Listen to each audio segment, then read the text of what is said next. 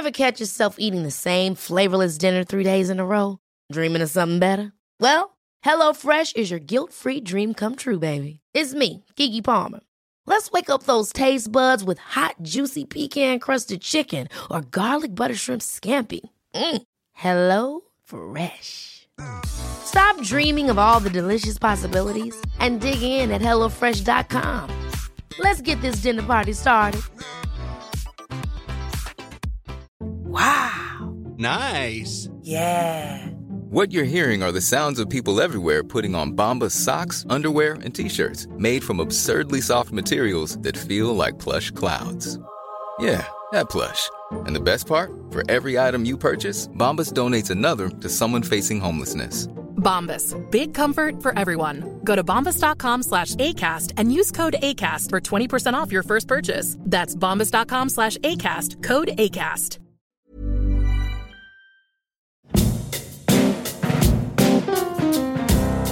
In my 27 years as a Victorian policewoman, I investigated everything from a stolen bicycle to a stolen life. Policing taught me a lot about human nature, which I explore in my podcasts with a variety of fascinating guests discussing the human side and impact of crime, not only on their lives, but mine as well.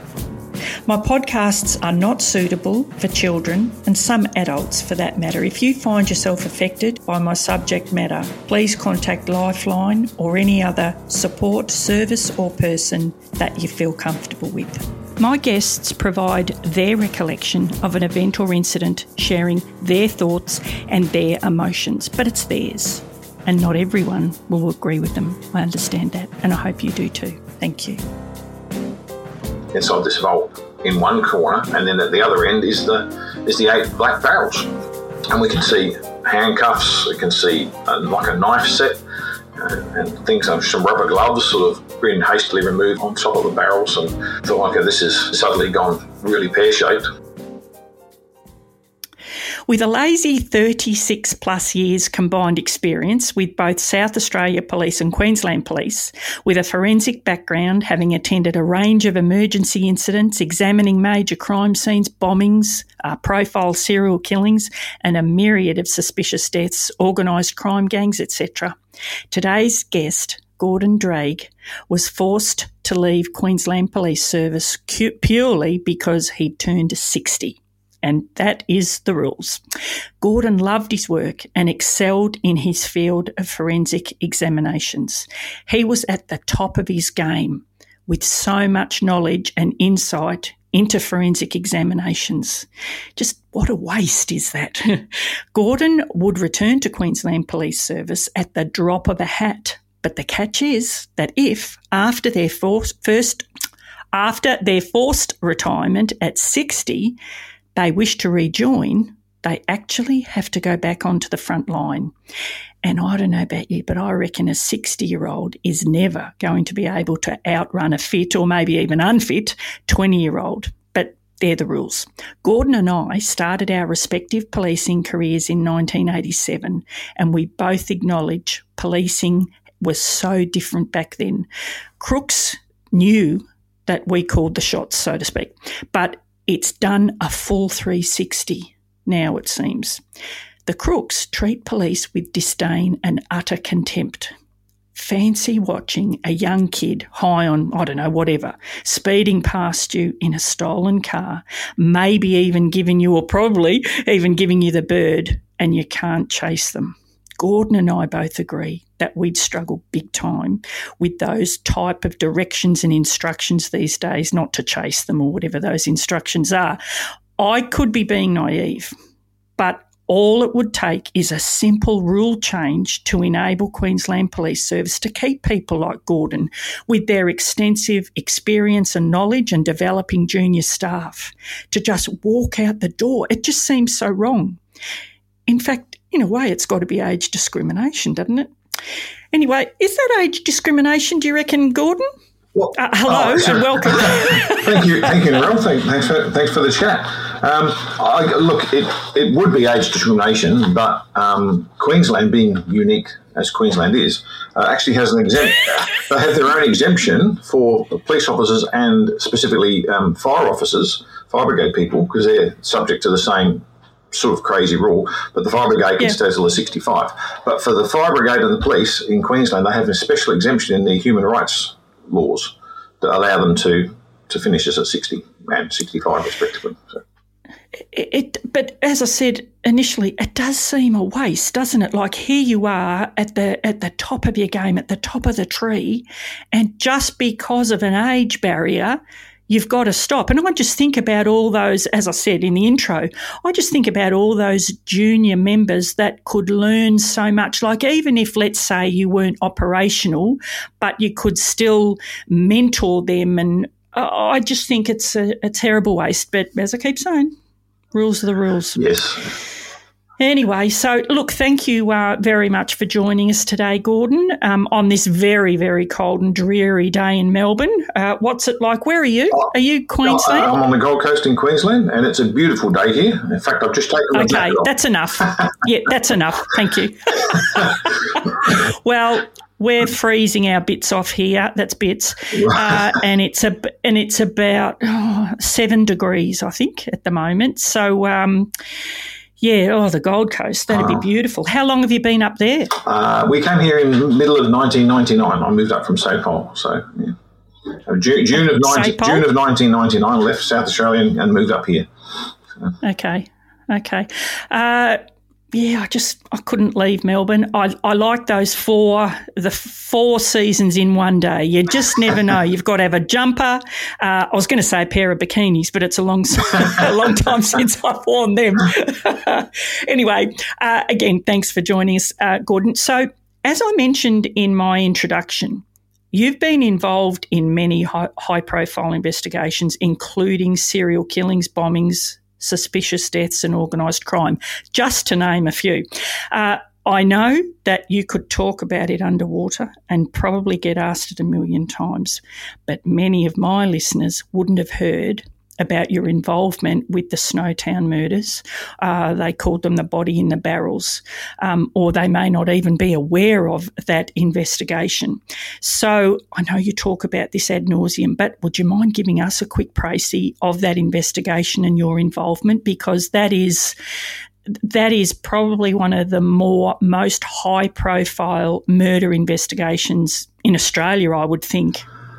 Yes, I'd say it probably is one of the biggest. I think it might still be Australia's largest serial killings. I think it trumps the Ivan Milat ones as well, I think, on sheer numbers. But that was a job completely by accident. The job was never supposed to have been finding bodies. So, and there's a number of people that actually have never heard of it, see, because of the showing my age now, that many people have never really heard of the Snowtown murders, because it was back in 1999, in May, 20th of May. We were at a bank in Snowtown, a little country town in South Australia, about an hour and a half north of Adelaide. Lovely little town. They're famous for pretty much nothing at the time. Rural farmland surrounding it. It used to have a railway siding and those sorts of things. A typical, I suppose, the quintessential outback country town. That's not fully outback, it's a country town in South Australia, just off the main highway. They've got a bypass in now. So we had a series in South Australia. A series of people went missing over a period of years. The first one, it turned out, I think it was 1995, 91 even. That's how long it is, even I'm forgetting. We had a series of, it turned out, in the end, we ended up with 14 missing people were all murdered by a little gang of sort of 3 people. And they did have a fourth one, a young lad they were trying to sort of encourage and get involved along towards the end as well. But, so we found most of those bodies in barrels. They were dismembered and put into 8 barrels inside an old disused bank vault at Snowtown. So that's pretty much the gist of the thing. Do you want any more information on that? Feel free. Oh. The listeners could never get enough of. Oh, this sounds terrible, doesn't it, Gordon? But the listeners could never get enough of. Like, these are just they're fascinating in one way, but from an investigation point of view, a terrible thing to say, but these sort of jobs, they are something that a police person, they're great to be involved in because of the challenges. Like one murder in a barrel would be difficult enough, but it's hard to fathom 14 separate victims and how long did they get the people that were the offenders, how long did they get away with it before, somebody made a report or they started literally digging and finding what was going on? Well, it's sort of a funny thing in not funny, but funny, unusual. The whole job came from a fellow who I used to work with in uniform many years ago. When I first graduated, you do general duties and patrol work and stuff, and I got stationed at Para Hills Police Station. It existed back then in late 80s, 87, and I was working with a fellow called Greg Stone. We spent a few shifts working together in uniform. Eventually, we went our separate ways in our careers, and he ended up at the CIB office at Elizabeth, and he picked up a missing person file and went to and did some preliminary investigations with that, as police do, trying to find these people. And he didn't find the person, but eventually put it to rest. No further information. File pending something else. And then he got another one a few months or so later, and he ended up with 2 or 3 of these, and he realised he was talking to the same people as he was doing his inquiries. He was coming across a number of similarities. He thought, well, why am I talking to the same people here? So he started digging a bit deeper, and good detective work.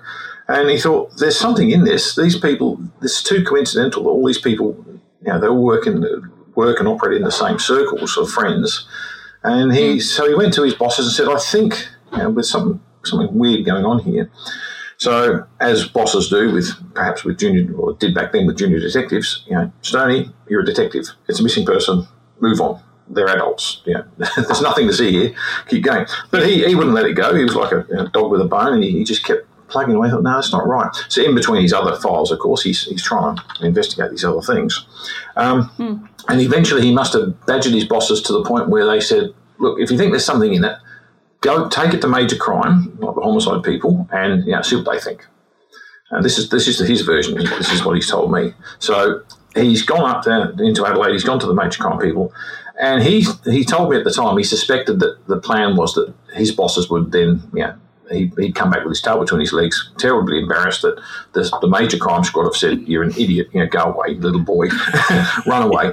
But instead, they went, you know what? We can see your point. He must have put a good file together, and they said, we can see what he's talking about. And from there, they started to put some work in from the major crime area, and that led to some surveillance and phone taps and those sorts of things. And then by the time we've got to May of, pretty much April and May of 1999, they have got surveillance who have followed their prime suspect to this house at Snowtown. Just a normal everyday sort of acreage type property in the heart of the township there, and so that's when I got involved. I got a phone call. I was actually, because at that stage I was working out at the Cadina on the York Peninsula. That was my forensic area to look after. I had the whole York Peninsula, which is, for those people who are not familiar with South Australia, it's like a little boot-shaped part. It almost looks a little bit like Italy on the map. The little boot part of South Australia. So I'm living and working over there, and we've been relieving on a particular day. I'm across at Nurupta, on my way to Nurupta, over towards the Barossa Valley, because my opposite number over there was on leave, and they had a job over there. So I went across to look at the remains of a vehicle that had been dumped at the side of the road. So I'm across there. A lovely sunny day it was. I still remember it. And the phone rang, and I said, it was me. And they said, are you available to go to Snowtown for a job? And I said, sure, I can do that. And they said, the problem is we had 2 people teed up to come from Adelaide from the physical evidence section there. And they said, we were going to send them up today. It was all arranged. We got the tow truck organised as detectives, and the forensic team was set. But the forensic team got called out the night before to a murder. So they were no longer available. But they did have a relatively junior girl, a lady, that they could send up if I was available to sort of assist and supervisor. So I said, sure. So 11 o'clock was the meeting time. By the time I got back there, I think it was about 11:15 when I got into the Snowtown police station. Walked in and there was Bronwyn and the other detectives and stuff. And they said, do you know about this job? I said, not really. And they said, well, hand me a piece of paper. The bottom half of the bit of paper had a whole list of items on it, lounge suites, TV cabinets and TVs and stuff like that. And on the top half, there was 5 or 6, 8 or more names. And they said, all those people on the top of the list are missing people. All the stuff at the bottom of the list is property we know is missing from their houses. We know that our suspects have been followed to this address across the road here at Snowtown. We need to go over there, take some photographs, take a video of the inside and outside of the house, and we know there's a vehicle there that the suspect has driven and left at that address. So we're going to seize that, and the tow truck's out the front. So we're going to take the car on the tow truck, and we just want to record everything. And in case, down the track, we need to know what's going on with that. And they said we have the video and the photos, and then if anyone else says, uncle or auntie so-and-so is missing from their house as well, they can look at those photos and see if that property is at this address. So the main focus was just to go and take just a photo job. Just go and take some photos, take some video. It was very easy from a forensic point of view. In and out. Yeah, pretty much. No worries. And I remember ringing my wife at the time and saying, look, I'm stuck at this job at Snowtown. I won't be home for lunch. I reckon I'll be late home for lunch. I'll see you about 2 o'clock. Yeah, right. I said, yeah. What year? I wasn't far out. It was 2 o'clock. It was just the following morning. But so I rang her and said, no, this is what's happening. So we went across and started doing the job, and they're talking to the occupant of this house and just having a chat. He's not a suspect at this stage. They didn't really know what his involvement was. He lived there with his wife and his children, and he said, Bunting, that's his car. So I'm just doing my thing, taking my pictures and videos, and Bronwyn's doing notes and do that sort of stuff. Because at this stage, I've also given notice that I'm leaving Sapole, and I've told them I'm already moving to Queensland because it's the 20th of May. And I've left pretty much about the 18th of June, I think was my last official day. So I've given them notice I'm finishing up. So, Bronwyn's she's doing most of the notes and reporting on it. And like I said, it was a straight in, straight out job until the detectives called us across and said, you won't believe what he's just told us. I said, what do you mean? They said, well, he's just told us that Bunting has come here with some barrels in the back of this four-wheel drive that they were interested in. And they're now over at the old State Bank. I went, oh, okay. So we down tools immediately and went to the old State Bank. Drove around, and as police do, you think you know where you're going. We just followed the detectives, and they'd gone to what turned out to be the old ANZ Bank to start with. Of course, the key didn't work because this fellow gave him a key, and they said, how do we get in? He said, well, I've got to give you the key. So he pulled a bunch of keys out of his pocket and took a key off and said, that's the side door. So they said, I'll come with you. They went, no, you better stay here. So he's wandered. We've gone over there. Some little elderly lady was walking along the street, could see these grown men looking a little bit confused and befuddled at the side street. And she's going, can I help you? And they go, we're looking for the state. Oh, no, this one, dear, round the corner. So poor old Snowtown's like many towns in Australia, and the whole town was sort of in decline at that stage. It's going backwards. They're closing banks left, right, centre. So we've gone around to the correct State Bank, walked and got around to the side door, and we could smell what we thought was cannabis. And that turned out to be just a plant in the garden outside the manager's house, because they still had the manager's residence was attached to the bank, and there was a lady who was not involved in this at all, was just renting this house with the manager's residence, and the fellow across the road, he was renting the old bank, and as part of that, he had access to the bank vault as well as the manager's office and those sorts of things. So we've gone in with the key. I've got the video running. Walking through, there's no smell. There's nothing really suspicious other than that, you can see all these computer bits and broken, dismantled video recorders and computer bits and pieces, because this is what this fellow at the house did. He was repairing for a couple of electrical shops nearby. He was repairing computers and doing warranty work and TVs and things. So he was using the old bank space for that sort of thing. So we've gone in, had a look around. And then we go, we can't get into the vault. The bank vault itself was closed and locked. I'd felt the tumbler, that was just didn't feel like it was connected, but it still had a big handle on a fairly large keyhole. And I said, so detectives went off and scurried away to do things, to talk about thermal lancers and cutting holes in it. And I thought, the last thing we want is thermal lancers generate tremendous heat, flames and smoke, and it was just, no, that is the very last thing we're going to do. So they all went off to try and make some inquiries about how we might get a safe cracker to come and help us get into this safe. So by now, it's now sort of lunchtime-ish. I haven't had lunch. I'm getting hungry. Bronwyn, she's got her lunch with her because she knew she was coming up for the day. So I walked back and I said, well, before we do too much more, we better fingerprint the vault or the safe door.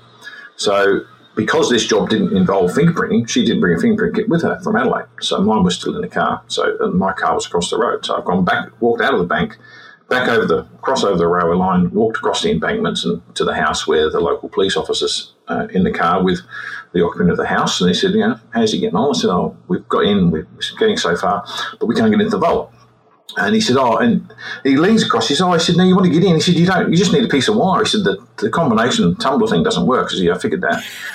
And I said, I better find a bit of wire. And he said, I'll get you some. So he's jumped out of the car and he's taken me to the side of his house. And he's got this great big roll of number 8 fencing wire that most farmers would have. It's this big roll. It's like a metre high and it's a metre wide. So he cuts me off this length of wire, bends it up at right angles and puts a little hook in the end of it. And he said, it looks like a little divining rod. And he hands it. He said, do you want me to come? I said, no, you better not. You better not come with me. You stay here. So I remember going back over, walking back. I got my car, drove back over, and I've got the fingerprint kit ready. And I've walked into the bank. And at this stage, there's just Bronwyn there, and there's Greg Stone was lurking around. I said, I've got the key. And I've held up this piece of wire.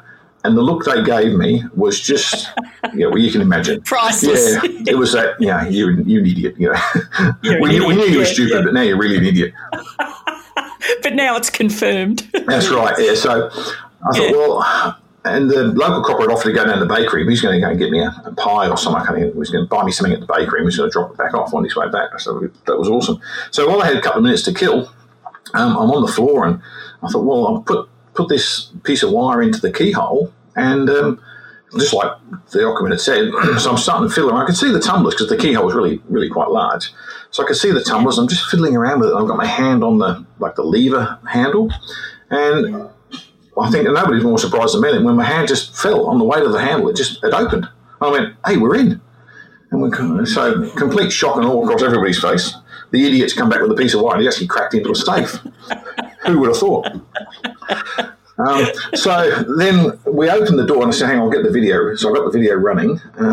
We've opened the door and met with just a sheet of black plastic, completely sealed, sticky tape all around the door, all four, top, bottom, sides, the whole lot. It's just a big sheet of plastic with a vertical slit that's also taped up. So we thought, it is. We thought it was going to be hydroponics crop all the way along. I think that's what it is. It's the black plastic you find in many places. Oh, yeah. Yes. White on one side, heavy duty, sort of black on the other. So we're thinking, dead giveaway. Yeah, we're thinking, it's dope. Yeah, it's dope. Yeah. So then Greg then peels off the sticky tape on the centre part, which is obviously the intended entry, and pretty much straight away we get hit with the smell. I thought, no, it's not dope. And then we can, with a torch, we can shine the torch in through the slot and the video camera. You can actually see then a heap of barrels. Standing up on its end is a green lounge suite, which was on one of the items on the list. So we found at least one of the items on that list. I remember seeing the lounge suite and thinking, that's a big item. So they've got that standing up there. The lounge suite's on its end. There's a couple of other matching chairs in there as well. So the whole lounge suite's inside this vault in one corner, and then at the other end is the 8 black barrels. And we can see handcuffs. We can see like a knife set and things. Some rubber gloves, sort of been hastily removed on top of the barrels. And thought, okay, this has suddenly gone really pear shaped. Oh my goodness! Poor Bronwyn now is going. I've never. She spent most of the afternoon worried, understandably, that she'd never really done a murder on her own. This was one she was going to have to report on. So she's suddenly gone from 0 to 6 or more bodies in the space of an hour. Certainly within the space of a couple of hours. So I said, you'll be fine. We'll work through this and we'll get it done. So straight on the phone as you do, you ring Adelaide, office back and say, you sold us a pup. Thanks very much. I've now got this job. And then detectives obviously have gone and done the same thing. They've rung up their higher bosses. So a few hours later, we've got an army of people that have come up, forensic people, photographic people, detectives from major crime have all turned up. And then there's the debate was happening about, we don't even know what we're dealing with yet. We need to get those barrels open. We need to see what's in there. And on top of the lounge suite, I'd seen four drums of hydrochloric acid. And I thought, that's interesting. So somebody rang the chemist in Adelaide and said, look, what sort of risk is this going to be? And they said, well, it's not going to eat your skin as such, but the vapors and the fumes from that could be quite dangerous because it's essentially chlorine. It's just liquid chlorine, basically, for anyone who's not chemically minded. So there's these drums of chlorine bleach type stuff. I think in hindsight, the offenders probably thought it was going to be dissolving their body parts.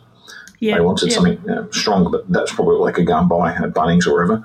So, excuse me, they said, you probably need to take some respiratory protection in there. So I'd spent, before I joined the police, I'd spent a number of years as a volunteer firefighter in the Country Fire Service in South Australia. So I had some training and experience with using breathing apparatus for the fire brigade, the tank on your back and the mask over your face.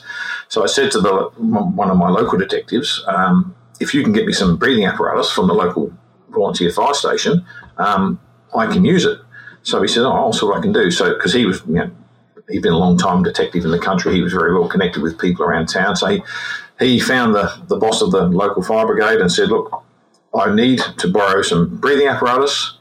I can't tell you why, I can't tell you when, but I can tell you that I've got someone who knows how to use it, so we don't need you to come with us, and we'll return it in good condition. Can you help me? And he went, sure, I'll do that. So he hands him this thing. So Rick Day's come back with this breathing apparatus kit. So I've then put it on, got ready, and then I've gone in and unscrewed the tops of the barrels to actually have a look at what's inside. So, and doing that, and people outside are trying to see if there's a vapour, any sort of smells coming out that are likely to be harmful. As it turned out, there was nothing terribly harmful, so we worked out pretty quickly we could probably go in without breathing apparatus. But I kept that on because of the smell and the absolute stench that was in there. I kept that on just for my own comfort until I ran out of air. So I just kept going, and then once the air ran out, no choice, just like everyone else, we had to just deal with the smells. Can I go back just a minute there, Gordon? You said that when you went in there after you've got through the black plastic, that there was this terrible smell. Did you immediately believe that smell was a dead body, or did you know immediately what it was? Because at this stage you haven't actually you don't actually know there's a body in that barrel, do you? You may assume, but you don't know. Would that be right? That's right, yes. We had barrels, we had saws, we had knives, we had handcuffs and some rubber gloves, but we actually didn't know what was in those barrels. But the smell was a pretty good giveaway. There was something very dead in that room. Wow. So once you've smelt, I guess, decomposing flesh, it's a smell you never forget, and that had that distinct smell about it. I remember looking at the video days later, and then Greg's put his head back out and he's gone, it's not dope. He knew the smell was completely different. So we knew we had a body or something. So I interrupted. So you've run out of air. You've taken off your breathing apparatus, and what happens then? And then we just started to process each barrel one at a time. We hatched a plan once the guys from Adelaide and the rest of the support team have arrived. We said, well, we labelled all the barrels up A through to F, and then we made note of what was in each one, like where they were within the vault, their positioning, so a little mud map. And of course, Bronwyn's doing most of the notes on this because she's going to be reporting on it. Poor Bronwyn. Poor Bronwyn, yeah. God. Yeah, poor Bronwyn. In at the deep end. Oh, very, very much so, yeah. I really felt for her because she hasn't travelled very well ever since then. She's out of the job, so it's one of my pet gripes with SAPOL, because I rang the following day and said, look, she was quite quite overawed by it all. Keep an eye on her. So they went, no worries. So what do they go and do? Go for another 3 or 4 days straight working at all these other scenes, the secondary scenes where these people had been abducted from and where the torture and stuff had happened. Mentally it didn't do her any good whatsoever. So Gordon, when we don't need to go through the 6 barrels, but can you tell us sort of step by step what happens when, how you open the barrel, what you see or what you smell, what do you do when you realise it's a body? Like, is there body parts in there? Can you just take us through that? I remember opening several of them. I can't tell you which barrel was which anymore without looking at my notes and stuff. But I opened the lid, and I remember one had sort of soil and garbage bags in it as well. But I could see like a slightly mummified foot was sort of sticking up near the top. I thought, okay, that's a human foot. And I said to the guy that I said, this has been exhumed from somewhere because it had soil all over it. It had previously been buried in soil and was now inside this barrel. So there was a couple like that, and then you could see another one where you could see a torso that was still wearing some jeans, and there was a leather belt on the jeans. It was sort of folded up inside, so it was, if you can imagine, I guess, somebody bending over and then being just shoved into a barrel. I could see the back of their belt, that sort of thing. Another one was pretty much full of liquid and floating on the top of the liquid, and that's the one that had most of the hydrochloric acid in it. Was like just a bare leg, like a fairly plump calf, human calf and foot. I thought, okay. Many of us have those stubborn pounds that seem impossible to lose, no matter how good we eat or how hard we work out. My solution is PlushCare. PlushCare is a leading telehealth provider with doctors who are there for you day and night to partner with you in your weight loss journey. They can prescribe FDA-approved weight loss medications like Wegovy and Zepbound for those who qualify. Plus, they accept most insurance plans. To get started, visit plushcare.com/weightloss. That's plushcare.com/weightloss. A lot can happen in 3 years, like a chatbot may be your new best friend. But what won't change? Needing health insurance. United Healthcare Tri-Term Medical Plans, underwritten by Golden Rule Insurance Company, offer flexible, budget-friendly coverage that lasts nearly 3 years in some states. Learn more at uh1.com. Hold up. What was that? Boring. No flavor. That was as bad as those leftovers you ate all week. Keke Palmer here. And it's time to say hello to something fresh and guilt-free. Hello Fresh. Jazz up dinner with pecan-crusted chicken or garlic butter shrimp scampi. Now that's music to my mouth. Hello Fresh. Let's get this dinner party started. Discover all the delicious possibilities at hellofresh.com. I'm Sandra, and I'm just the professional your small business was looking for. But you didn't hire me because you didn't use LinkedIn Jobs. LinkedIn has professionals you can't find anywhere else, including those who aren't actively looking for a new job, but might be open to the perfect role, like me. In a given month, over 70% of LinkedIn users don't visit other leading job sites. So if you're not looking on LinkedIn, you'll miss out on great candidates like Sandra. Start hiring professionals like a professional. Post your free job on linkedin.com/people today.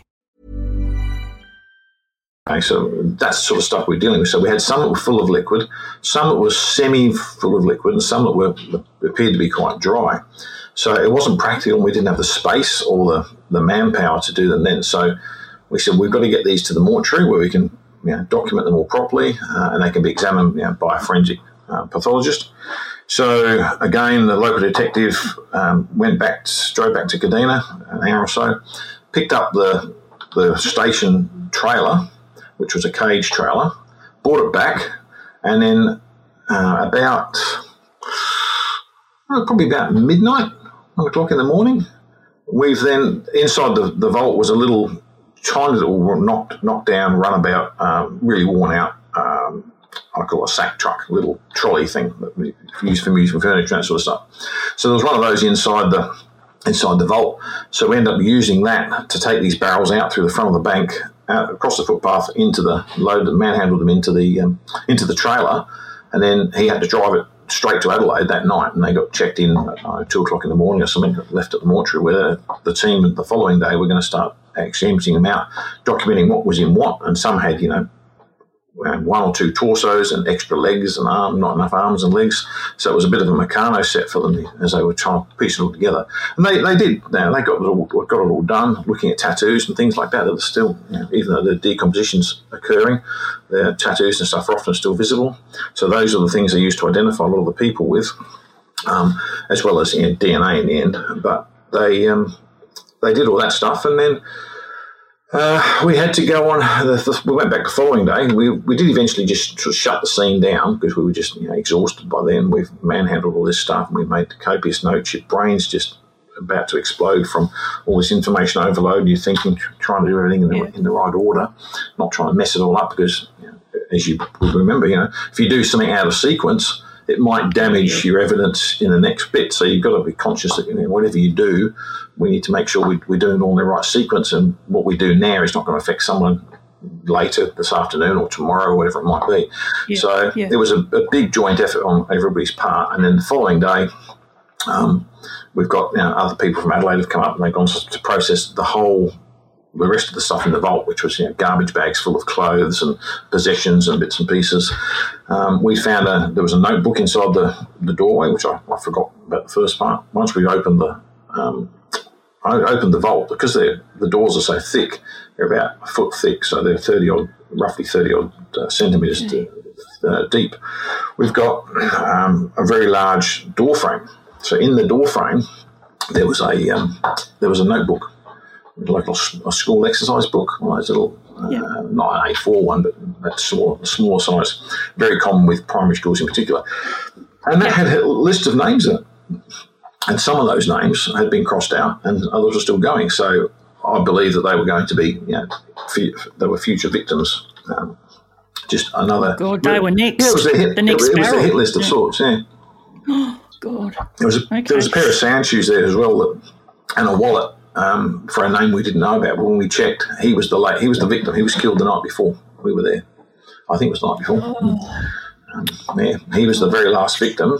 He'd been lured there on the guys to buy a computer, a second-hand computer. So he was driven up there, and they lured him in there, and then they tortured them, and then they do the cutting up on the floor because there was all this extra black plastic and stuff on the floor in there. And we'd even felt when we sat on the floor to have lunch and do some notes, we thought that the carpet tiles were a bit damp. So I remember we lifted a couple of carpet tiles and did a comba test, like a test for blood. It came back negative, but they were obviously hosing down the blood and stuff and making the carpet wet as they cleaned up after themselves. So, Gordon, why were these people murdered and by who? It was pretty much greed in the end. It started off as what they would consider community service. They were trying to rid the world of people they believe were pedophiles, were homosexual, or, I guess, transgender sort of people that we would call today. So anyone who was not quite what they would consider normal, anyone who had different sexual orientation or, strange views. And some of this was completely wrong. They were targeting people that they believed were, pedophiles, and there was never any evidence of this. But in their mind, they said, no, this person's, they were rock spiders. They had names for them like that. And they said, no, this one's got to go. Yeah. So they had like a kill list. And I think at some point, probably fairly early on, they realised that they're still getting paid Centrelink money. Most of these people were, and that was their target group, was a lot of these people were on the fringes of society. They'd been, for whatever reason, were estranged from a lot of their families and that sort of stuff. Almost discarded by the community. Yeah, didn't have a lot of friends as such, or associated only with themselves and their own, all the other victims. Yep. So it was a fairly small group in the northern suburbs of Adelaide mostly, and their families didn't always speak to them regularly. So if they hadn't been heard from in 3 or 4 or 6 months, that wasn't unusual for the family. That didn't ring any bells or didn't start alarming anyone. So once they realised that this was happening, and then they worked out they could actually get their Centrelink money. So Centrelink keep paying money, even though they're a missing person, the money still goes into the bank. So then they started getting, they were torturing them to get their PIN numbers and so forth. Oh, and then they would then go to ATMs and get money out. And actually, one of them actually went on holiday because at one point there was a public appeal during the whole thing. This is before I got involved, but there was a public appeal for this missing woman, and someone rang the Missing Persons Bureau in Adelaide and said, hey, I know, she she's not really missing. She's actually in Tasmania on holiday. She just doesn't want her family to know, and she's having a bit of a break. So they did some checks on the bank records, and sure enough, there's transactions in Tasmania.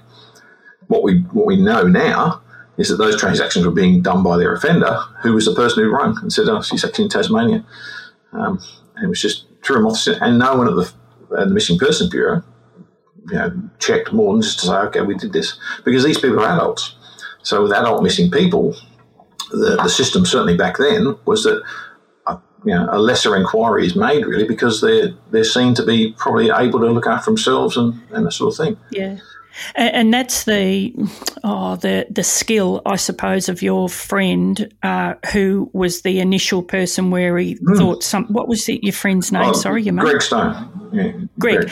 Yeah. So that's why people like Greg are so good at what they do, because having worked at missing persons, they are really challenging investigations because, as you just alluded to there, a lot of people go missing because for all sorts of reasons, that they may have had a breakup. They might need to, it might be somebody trying to get away and, like just finding somewhere to just get themselves together, like going to a refuge.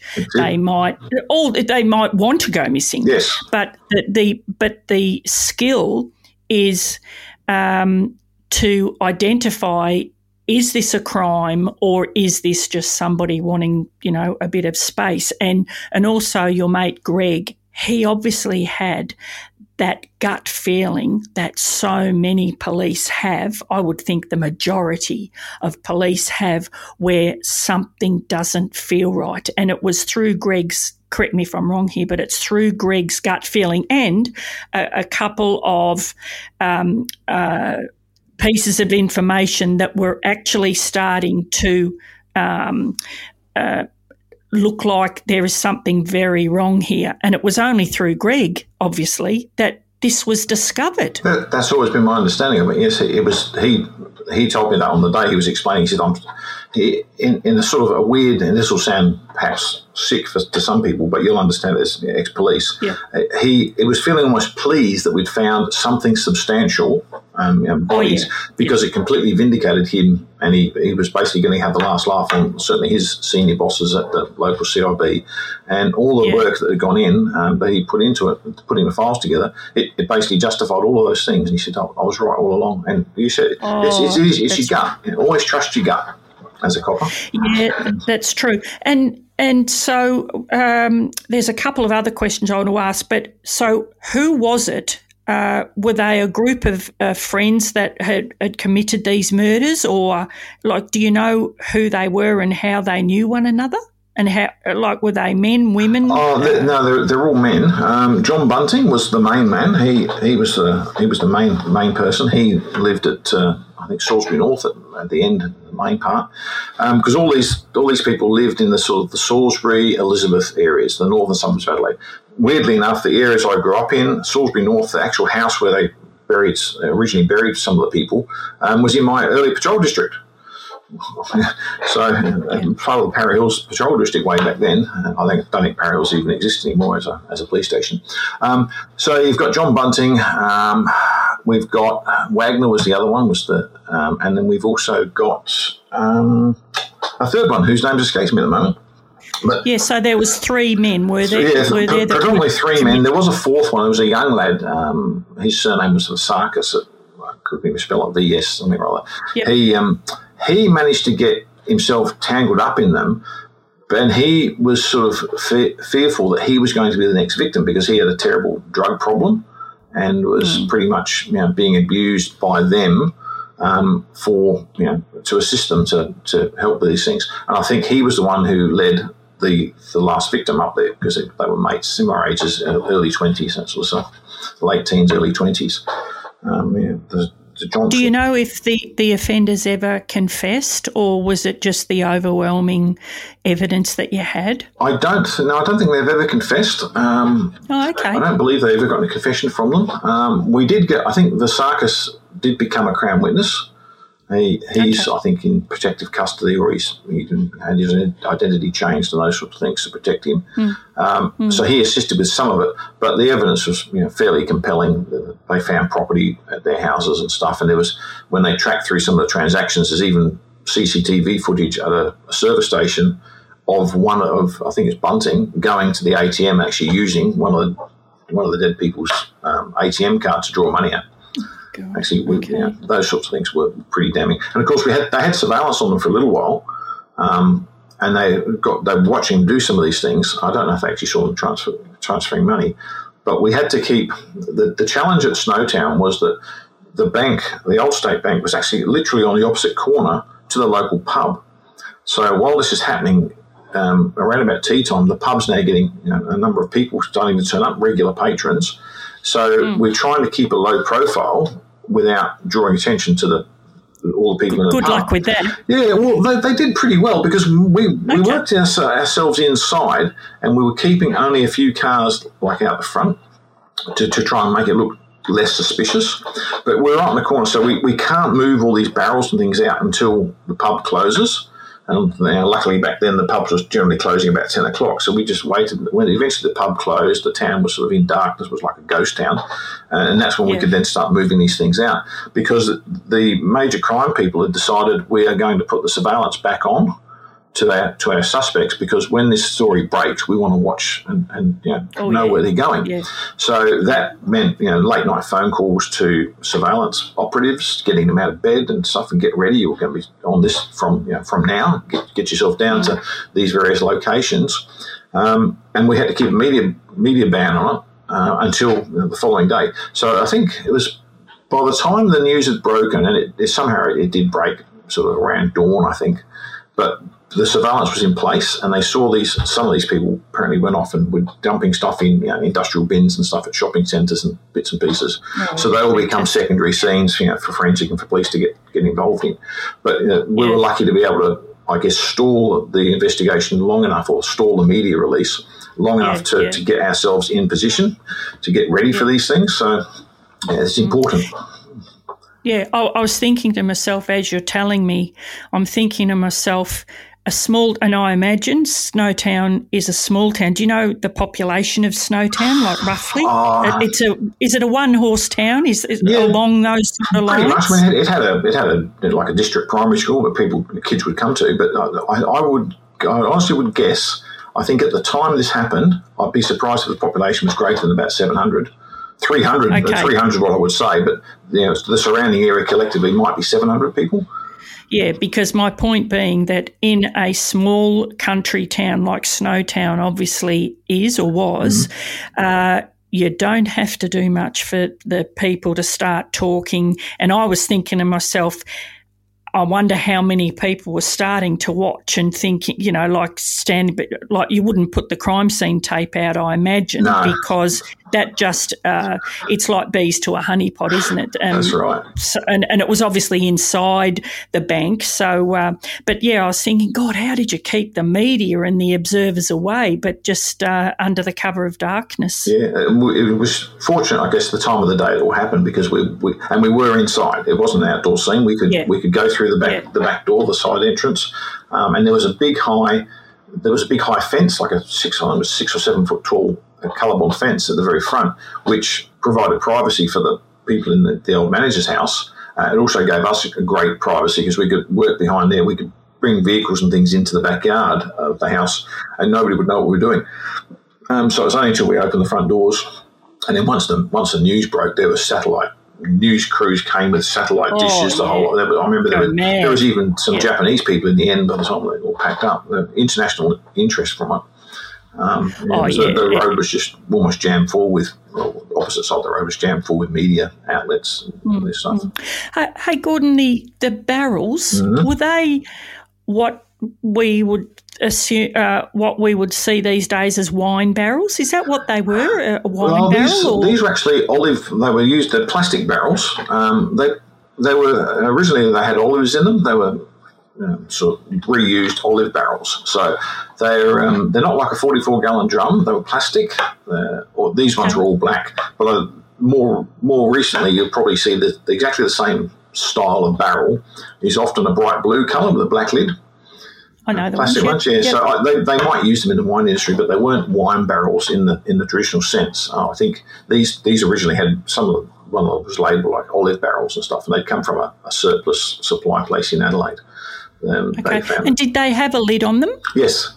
Yeah, they have like a screw-on ring, and that holds on. There's a push-in lid that fits in the top. Yep. So there's a rubber seal. Push the lid in, and then you basically hold that little inserted lid on with a screw top ring.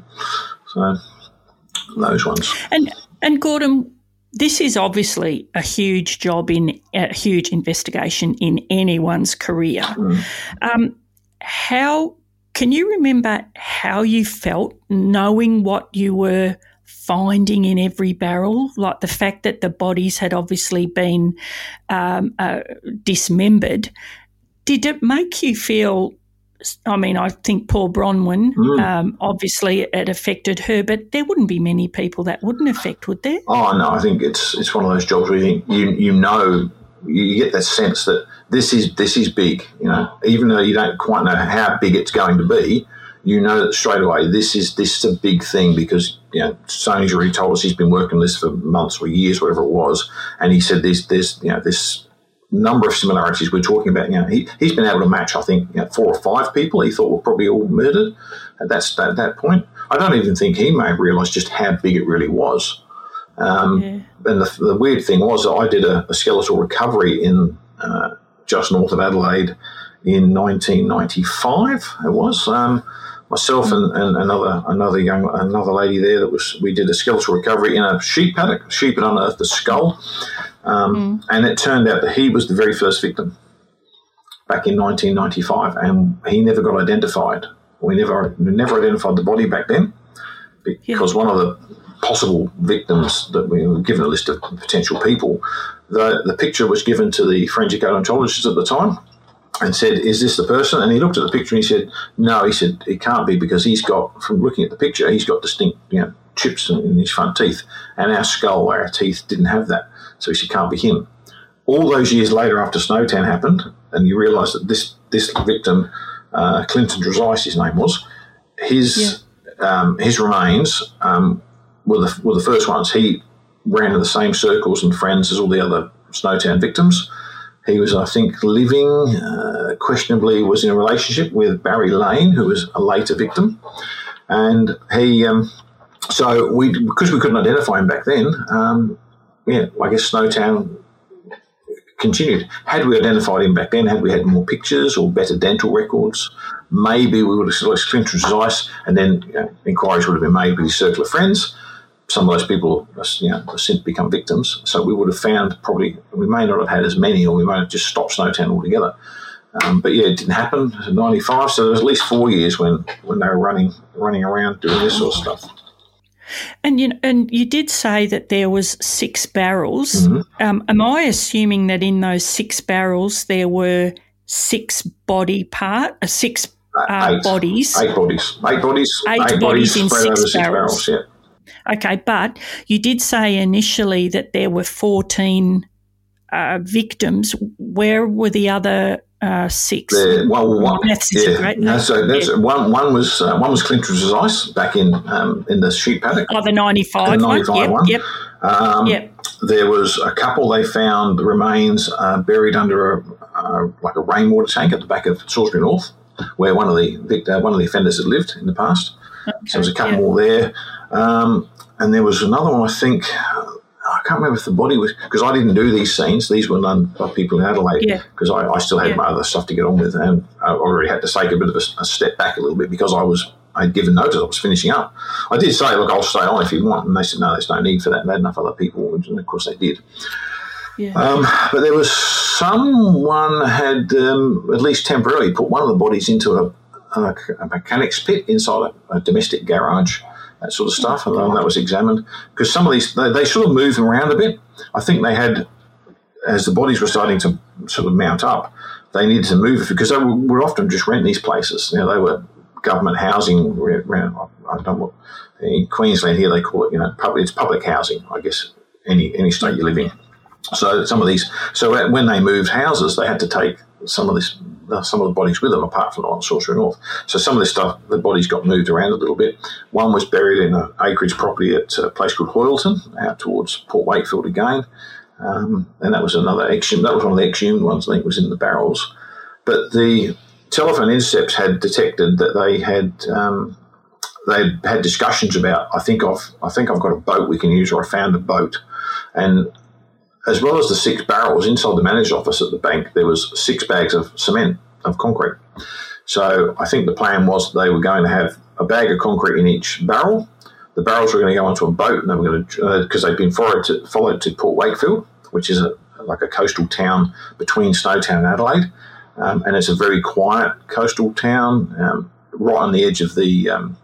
There's a military firing zone there. There's a no-go zone for boats, which sort of borders at Port Wakefield. So if you were brave enough and didn't care, and these people were clearly both, they could have just ducked on the boat. They could have gone into the military area, dumped the barrels, and basically nobody would probably ever find them. They wouldn't actually, unless they float up, they wouldn't accidentally be discovered, anchor drop or something like that.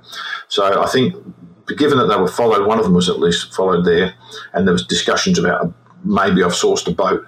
The 6 barrels, 6 bags of concrete, I think we got there before they had a chance to enact the next step of their plan, was to probably dump them all at sea. God, I wonder if you hadn't have, intercepted this investigation, whether they just would have continued, because obviously they're getting money from Centrelink and, it's all going well. But I was going to say, in one sense, they weren't actually dills, were they, the offenders? Oh, no. No, they weren't. They weren't completely stupid. One of them fronted up, I believe, at Centrelink for an interview, because one of these victims had been sent a letter saying, you need to come in and see us for whatever reason. So they've turned up and said, I am, whichever victim it was, I am Narelle Fraser. I'm here to talk to you about my letter you've sent me. And then Centrelink just did their interview, whatever they did, and marked it off. So I said right back then, I don't think it's happened yet. My strong belief back then, and still today, is that if someone becomes an official missing person, Centrelink, or the government benefits, should probably just be shut off, in the hope that might force them to surface somewhere. And if they want to remain missing, that's okay. But we need to know where these people are, because what we've got happening, and this has happened in other cases you read about, where partners and things get killed, and they continue to get their pension or whatever it might be, their benefits continue on. And if we can stop that, we might at least flag earlier that something's not right with this particular missing person. We've done very well for just having a quick chat about Snowtown. But I know exactly what you mean, Gordon, because I can hear, like, those sort of jobs really come along pretty rarely. And when they do, it's something that you will never, ever forget. And I know, with a couple of big investigations that I've been involved in, I could almost almost minute by minute. You never forget it, but it's a great feeling in another way to think that you've been part of a team that have solved such a huge job.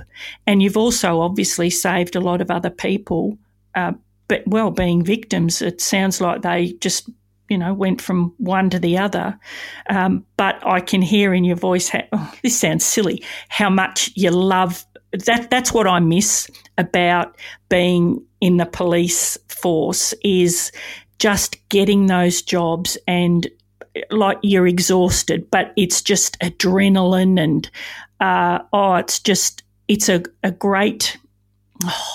Listen to me. No. It's wrong, isn't it? Because it's somebody's family, it's somebody's loved one. But just to be able to identify who it is and be involved in that whole thing, oh, God, I miss that. It certainly is it's a contradiction of feelings, isn't it? You get that real positive, yes, I'm doing something great here. But, of course, the upshot, the positive from all this is that we've now got 14 families and friends, associates, that know what happened to their loved one. No one's now left wondering. We've got, I believe, hundreds of people around Australia that are missing people that are never found. they never know what happens to them. But at least in the case of Snowtown, as horrible and horrendous as everything was, and the torture that happened and the way that they died is awful, but at least their families know, and they've got, they can try to move on as best they can with that knowledge that, they've been able to bury their loved one and say a proper goodbye. A lot of families don't get that. So no, they don't. And so you have been, as you I said in the beginning in my introduction, like some of the jobs that you've been involved in. Personally, I would think Snowtown would be. That is up there. But also you're involved in the 1994 NCA, the National Crime Authority bombing at the South Australia Police Headquarters, weren't you? Which at the time, correct me if I'm wrong, but that was one of the first really large-scale bombings that Australia had known. Can you tell us a bit about that? What an incredible investigation Gordon has just taken us through. It's hard to get your head around, isn't it? The fact that he envisaged just ticking off one more job before heading home, thinking a few photos and he'd be home for lunch with his wife. 8 bodies later, he did finally get home. It proves just how varied policing can be and how you never know what's around the corner, or in Gordon's case, behind some black plastic sheets. So many of us have been there policing. What starts out as some routine inquiry just gets bigger and bigger by the minute. Next week, Gordon takes us through another high-profile investigation, and that is into the bombing of the NCA headquarters, the National Crime Authority headquarters in South Australia, where a drug detective lost his life and a solicitor who was sitting across the desk from that detective. He didn't die, but had lifelong injuries after a parcel exploded in the detective's lap. The intricate work involved in identifying the offender is just incredible.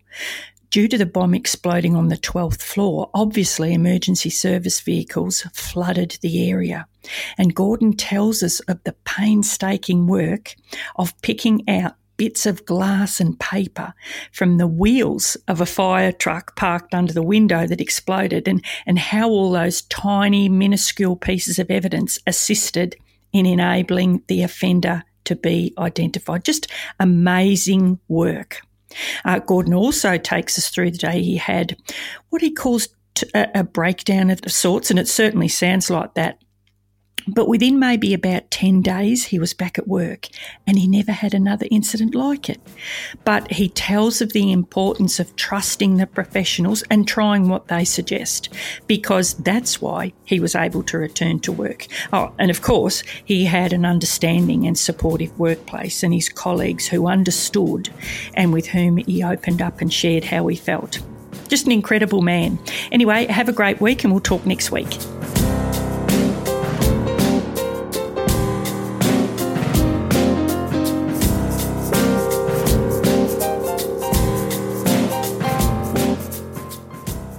As you've probably noticed, we've moved to a new platform called Acast.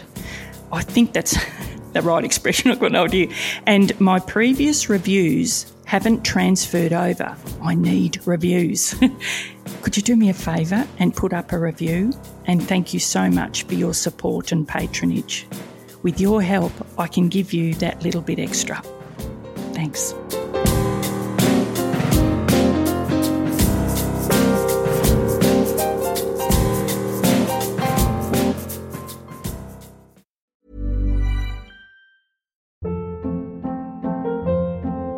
Hold up. What was that? Boring. No flavor. That was as bad as those leftovers you ate all week. Keke Palmer here. And it's time to say hello to something fresh and guilt-free. Hello Fresh. Jazz up dinner with pecan-crusted chicken or garlic butter shrimp scampi. Now that's music to my mouth. Hello Fresh. Let's get this dinner party started. Discover all the delicious possibilities at HelloFresh.com.